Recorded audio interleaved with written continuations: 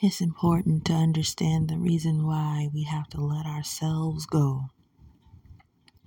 We have to let go of what we want. We have to let go of what we think and what we feel. And we have to understand that when it comes to God, He has everything planned out. He has everything under control. I look around sometimes and I start to feel sick to my stomach when I see the workings of pride in places where they call themselves the church. Yet all I see is a bunch of pride, the pride of life.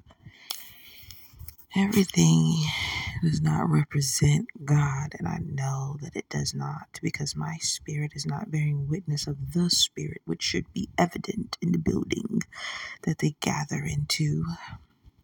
The sickness, the disease, the epidemic of selfishness is plaguing the world, so much so that they forget their neighbors and they forget God. They forget the commandments of God.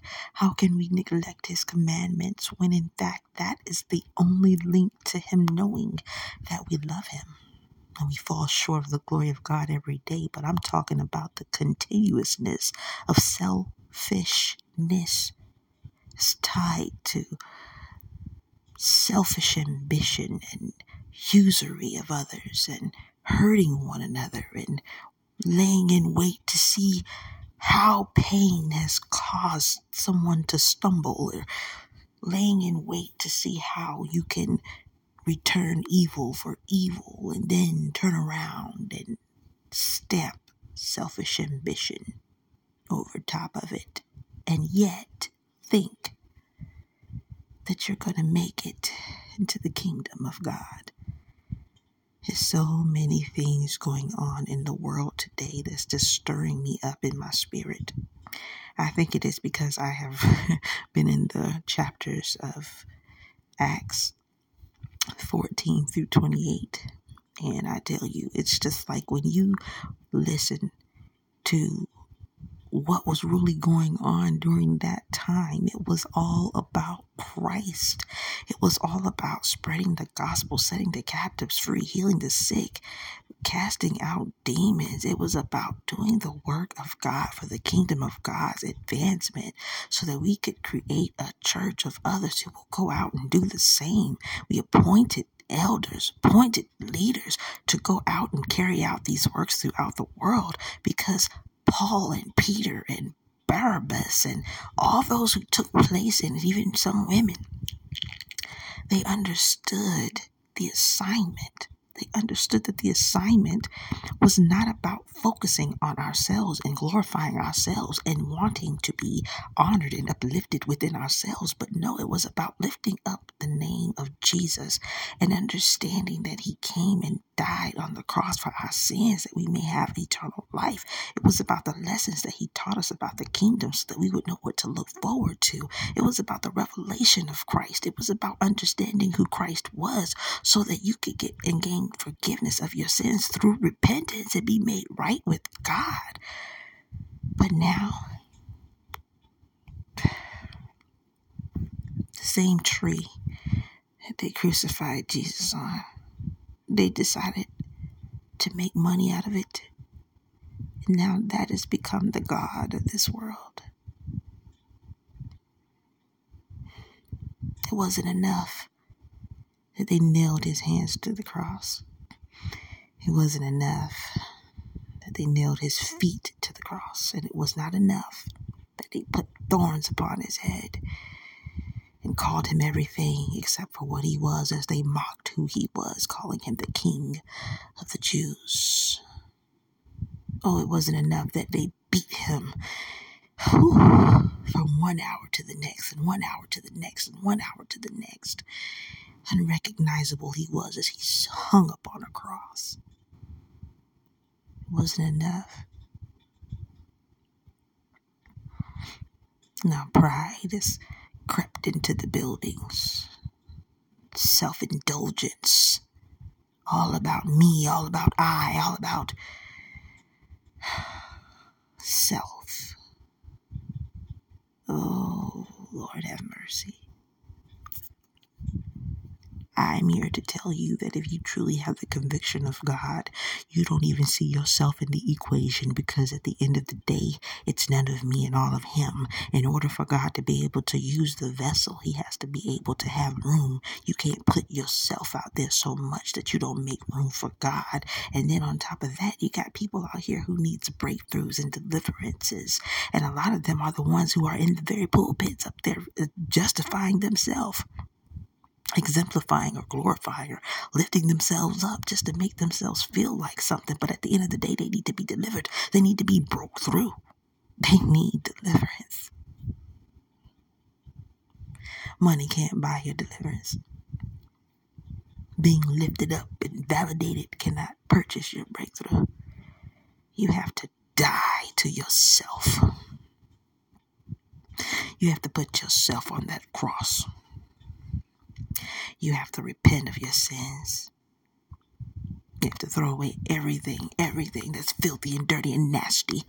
You have to put it away and ask God to clean you.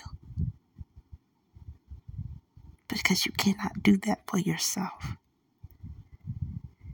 I don't care how the world dresses up selfishness and says it's not selfishness.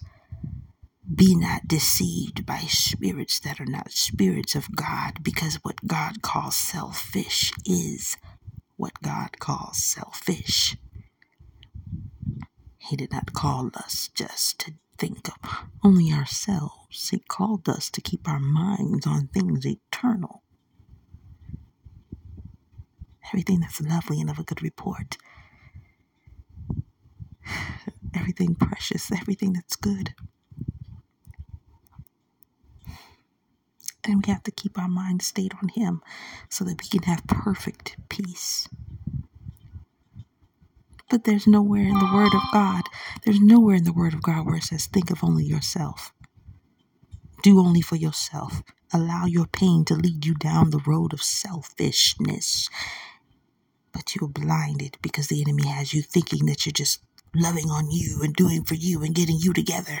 But you can't do for you what only God can do for you, no more than you can do for somebody else what God can do for somebody else. You have to surrender you unto God. You have to surrender yourself to God. You have to surrender your sins to God. You have to go to God in repentance.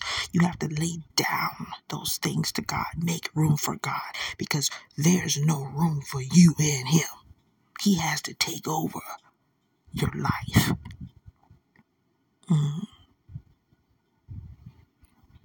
When will you get over you? When will you stop looking at yourself and start looking at God? Start being what he wants you to be. Start listening to his commandments. Start loving the Lord thy God with all your heart and all your mind and all your strength.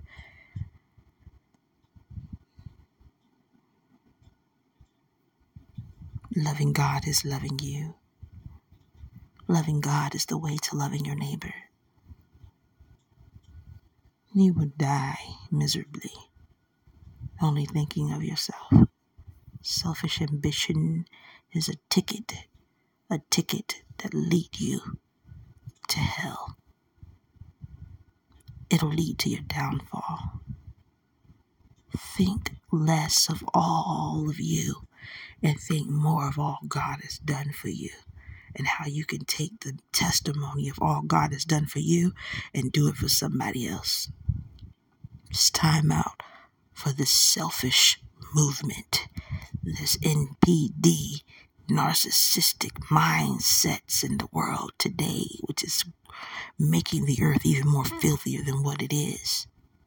Will you get to heaven and only talk to God about you, your accomplishments, what you have done, how far you have come? Will that be your conversation with God?